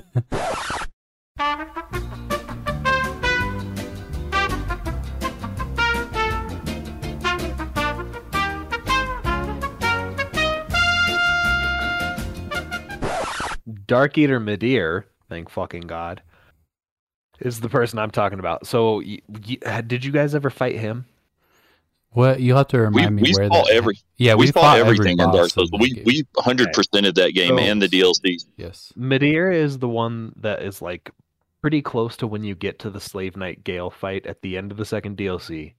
And it's like in a hidden area, so you go up an elevator and you have to roll off the elevator into a secret area and then run in there and you drop down into this like big old cavern. Oh yeah, Yes. yes. And you fight that big dragon who's like been consumed by the darkness. Yep. What because you can just stand right where you land and let him approach you and he won't actually hit you. But his first like opening sequence of attacks as he like thrashes his way across the arena towards you is fucking incredible. And like fighting that thing in general is really cool because it's so huge and it feels epic. The Slave Knight Gale fight in that game was fucking awesome too. One of the harder fights of the game. Yep.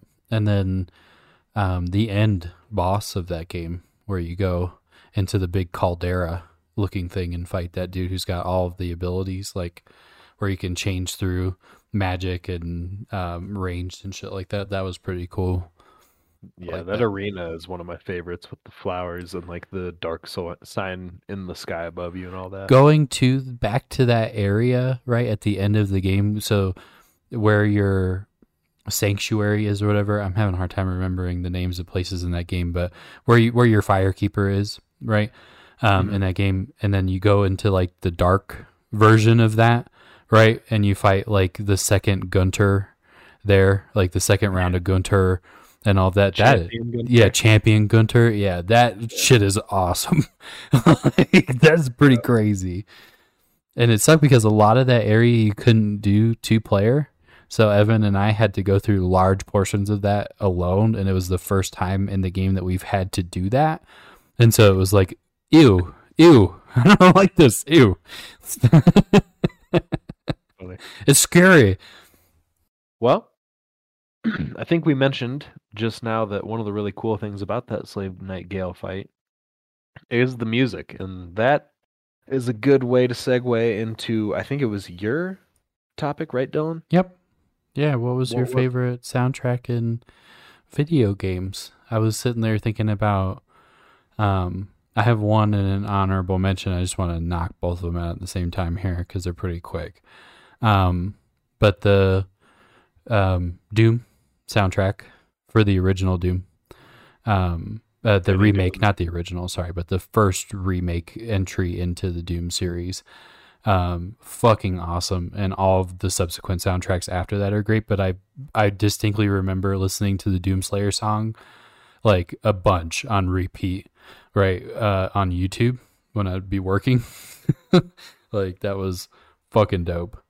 He uses workout music. I would say I've listened to that specific soundtrack more than any other soundtrack, except for my pick, which I will deliver on my turn.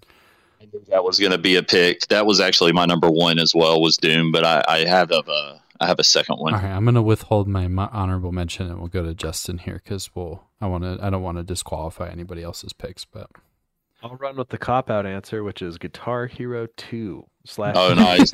yeah. Because those did get me into a lot of different types of music that I was not into before, like Rage Against the Machine or anything from like the 90s really, or like anything older than that, some 70s music. There was a lot of young musical influence to be had for me from those games. So specifically Guitar Hero 2 and 3. Evan? Good picks. For me, it was Brutal Legend. That's a good one. Dude, I loved that soundtrack, and what was cool was there was actually like 3 or 4 artists that I got turned on to from playing that game. I'd be like, what is this that I'm listening to? And went out and at the time when that was out was still when you could get CDs. So what's a CD, old man? Yeah, so Brutal Legend for sure, a great soundtrack, and there's still bands that I listen to that I found from playing that game. Strapping Young Lad, to name a few, or one. Strapping Young Lad, to name one. Does that leave Kyle? Yeah. Well, mine was, of course, the Halo 2 soundtrack. I always listened to that in school. Yeah, it's pretty dope. My favorite band, Breaking Benjamin, which I didn't know was in Halo 2 when they played the song Blow Me Away, and I was just shocked when I played Halo 2 and I heard it. I was like, no way. That's why Kyle truly loves Halo, because he got surprised by Breaking Benjamin at a foundational time in his life. Yep. And it like set a golden memory. That's like that exactly Pixar it. film. Yes. Pretty much. Yes, it like carved that shit into his brain from then on out. Yes. Only the strongest will survive. Right? That Yeah, song fuck was- yeah. That's one of the most badass moments, though. Is like the second time that song kicks in is when you're like running through the Covenant base, and you're, Yep. like, you can let them fight each other, and you run in that Yeah. room, and it kicks in, and they're like running, jumping across the fucking room, like. Yep, seeing brutes and elites and hunters all fighting each other was the best thing. That was incredible. All I right. brought that up as a moment. I got That's some, an easy to forget. Yeah, I I've got some runner-ups. all right. I do too. All right. I'm gonna nail my 2 out and then I'll hand it off. Tony Hawk's Underground had one of the best like I'm just gonna say licensed. Tony Hawk generally. Yeah, licensed music Yep. soundtracks. Generally, Tony Hawk just kills it. But I remember the Underground games in particular being that way because it had a lot of that like pop punk and I fell in love with grunge, CKY in that game. CKY. Yes, like all of that very early kind of metal punk influence in my life was from Underground. I played a gross, egregious amount of that game as a young guy, and then Persona I learned 5. about- So that was I learned about Atmosphere. Fuck Persona 5. We're gonna keep talking about Tony Hawk. Okay. I learned about Atmosphere from Tony Hawk's Pro Skater 2. Static X. Yeah. Yeah. Yeah, like Do who? you remember watching Halo Static X music videos? Yes, I do. Yes, and like anime Static X AMVs on YouTube, right? Like that was a big part of my growing up, and like Hoobastank, a couple of those like bands like that. Mudvayne comes up a few times in Tony Hawk games, and that was something that Justin and I paid early teen money to buy Mudvayne videos on the Xbox because you could buy the music videos and watch them on your Xbox. I remember that. That's a throwback. Yeah. Those are still attached to my account, by the way. I can still pull those videos and like watch them on Xbox, which is interesting. That's nuts. Yeah, but that was Persona 5 has this really cool curated soundtrack. It's very Thieves in the Night kind of themed. There's no licensed music in there, but it's all done really, really well. And that's something that when you're going to play a game for 500 hours, you better have some good music to listen to, right? Because it better not be repetitive or shitty. So those are my two runner-ups. But What about you, Evan? Do you got any runner-ups over there? He's Doesn't sound muted. like it. I did not. No, I'm sorry about that. I only had you got me. I only had Doom and Brutal Legend listed. What about you, Kyle? So one of them is just a funny one. Was it's stupid, but in Command and Conquer Red Alert, the theme song in the beginning with Soviet Russia. Oh my god, it's like techno and just metal together. that's pretty Like good. this, it's like I would listen to that when I would work out. Just hearing the Soviets just singing their national anthem and some death metal techno. And then I would have to say, because I actually started re-downloading it, but I remember playing GTA San Andreas. A lot of their radio, I learned like a lot of good rap when I was little, just listening and cruising along, just driving to that music. I was like, this music's sick. GTA was another one of mine It's too. a This fucking franchise solid in general. franchise. Yes, Because for GTA music. 5 also has incredible soundtracks. Like, and San Andreas, absolutely. Like, so much fucking 90s hip hop. How I could just kill a man. You're like fucking 12 years old. Like, all right. Well, I've got 3 runner-ups that we haven't talked about. I'm gonna start with my obvious one, Rocket League. Rocket League's just always got fantastic EDM bangers for lobby music, and it's fun to log in and see what they've got for the new season or whatever every now and then. And then after that one, Fallout 3 in New Vegas. Oh yeah, Yeah, because I could that's just, this is 3 Dog. Ow! yes, dude. And Mr. New Vegas, I loved him too. Like, What's nice. the 20s music group that we got really into because of Fallout 3 was the Ink Spots? Yeah. yep. Fucking fire, bro. Justin and I, as like young kids listening to the Ink Spots, we shouldn't know anything of what that is or like what, like it's way out of our time. But, Yep. and then, I got Spurs that jingle jangle. I mean, Yeah. come on. and you know what that brings up for me though is Robbie Thomas's Beyond the Sea because it's featured in BioShock 1. Shock. Yeah. Yep. Yeah. As you're like walking down the steps and you hear the violin playing. It. Do-do, 100%. do-do. Yeah, I'm just like that shit. I still listen to that song to this day. And then my last one is Mario. Mario has an iconic soundtrack. I think like every Mario has a well curated soundtrack. And same for like the Zelda games as well. Like if you played like Ocarina of Time in particular strikes a memory for me because I'm like, yeah, that every area had its own song, right? And then there's like a litany of techno remixes to those songs to this day on YouTube because they're so prolific. But Yep. Mario's all of that era was good at like inoffensive background music that you can get real stuck in your head. Well, that was a good conversation. Appreciate that, fellas. Let's see what our next one is here. We've got, what is your gaming hot take for 2021? Dylan, you're good at hot takes. You want to start us off? fucking games are garbage, bro. That's my hot take. No, I'm kidding. I was gonna say. I think that I think one of the hottest takes that I pulled away from this year in gaming and last year in gaming was that, it's fucking okay to delay a game. Like, that was like a hot take that, and I only really classify it as a hot take because it's very counter to the entirety of my life, right? That, like, I've always lived under the credence that delaying a game is not good, right? I'm like, what the fuck are you doing? Like, it's just you're wasting my time. I'm waiting for a game, right? Like, I didn't understand or appreciate the quality that comes from a decision like that until this year in particular and last year. And that, like, it's okay to delay a game, like Cyberpunk showed us, right? That, like, if you don't delay a game and you don't take your fucking time with it, it ends up a garbage fire, right? Like, and reasonably set expectations along with that. But, that's my hot take is, like, fucking delay a game if you need to. Like, I don't give a shit. Like, as long as I get a better product out of it, like, it's fine. Even if I died tomorrow, right, not getting to play your game, I'd rather have taken the chance the other way that, you get a better product out of it and take your time with it than to rush something like that. I think that's probably one of my favorite hot takes of this year.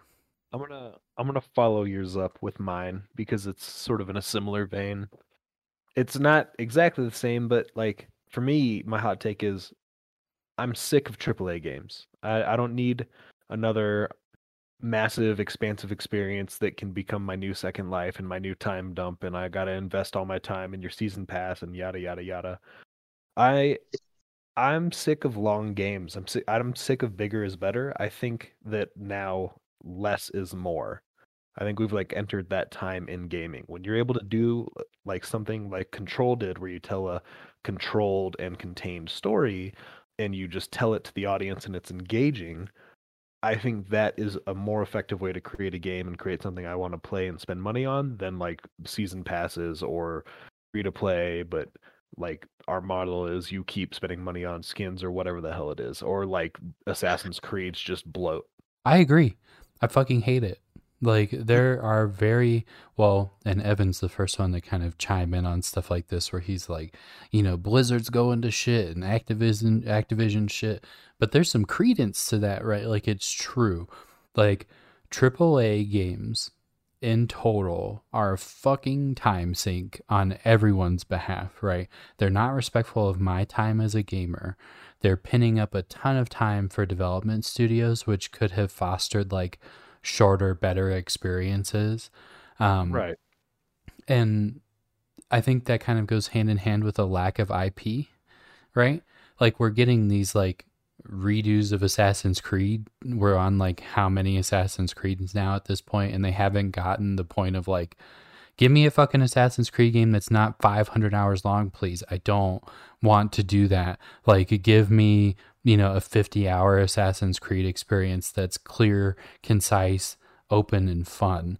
Like, give me that. Like, and take your time doing it. Like, I don't need one every year. Like, yeah. Fuck right. that. Your game doesn't need to be a yearly franchise, and it doesn't need to be a yearly franchise that's bloated with content. Just, there's too many good games out there. There's the indie market. There's the, like, AA market. There's so many good games to play that it's just impossible to. You're not going to be able to log my time down like that. So quit fucking trying with your business model. Yep. And, like, there are only very rare exceptions to that rule for me, right? Like, I'm very interested in playing Starfield, which is Bethesda's new, space Fallout. Like, and I'm okay with that being a long game, but they were very upfront with what it is. They were very upfront with how long it was going to take for them to develop it. And I have clear set expectations of like what something like that's going to ask of me, right? A Fire Emblem, right? AAA Nintendo title, gonna take me 500 hours to complete. But that's okay, right? Because I don't have another Fire Emblem to go to that's coming out every year. Like, you know, right. I'm okay with spending that time with that. Like, but yeah, you're right. Like 100%. I'd rather see a well-executed AA title. And they're talking about like quadruple A titles at this point. I'm like, fuck that. Like, what is that even? Like, I don't understand what that nomenclature is. Like, give me a Control. Like, give me a Psychonauts. Right? Give me games like that are not necessarily AAA games, but that are so fun and so... Whatever a Plague's Tale. Yes. Yeah. A Plague Tale is a great example of that. And we're getting a second one. And you know what I'm really looking forward to? Fucking playing that game. Like, I'm really looking forward to that. Yep. Like, you know, there are very few exceptions to that rule, but you are right 100%. You got the Dylan stamp of approval on that one. Don't fucking waste my time like that. I also think that's because we are all a little older now, yeah, right? And we have responsibilities, but we are also the primary game market. Like, kids can't afford games, right? Adults can afford games. So maybe start tailoring that approach a little bit to your primary buying audience, right? Like, right. You know, so that's, I 100% follow suit with that.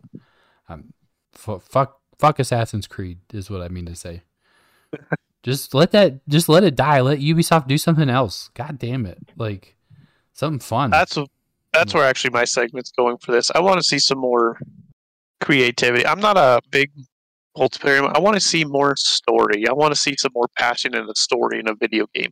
I'm tired of battle royale games. I don't want that to be video games now. It's more battle royales. And for me, I want to see more games where you get to enjoy games with your friends. I want, like I wish, like one game I do enjoy, Subnautica. I wish that was a multiplayer game to play with your friends. I think that'd be more enjoyable to play with your friends. So endless possibilities instead of just getting annoyed that you and your team lost in a multiplayer capture the King of the Hill or stay on the point. I agree. Like, I would rather have a good story, you know, at this point than have. I mean, wouldn't you have fun instead of playing Call of Duty with me? You'd rather play Phasmophobia and have fun and get scared by a ghost. Yeah, and it's not a AAA title by any means, but we make a lot of fun out of that game. Yeah, no, I 100% agree. Evan, what's your hot take for the year?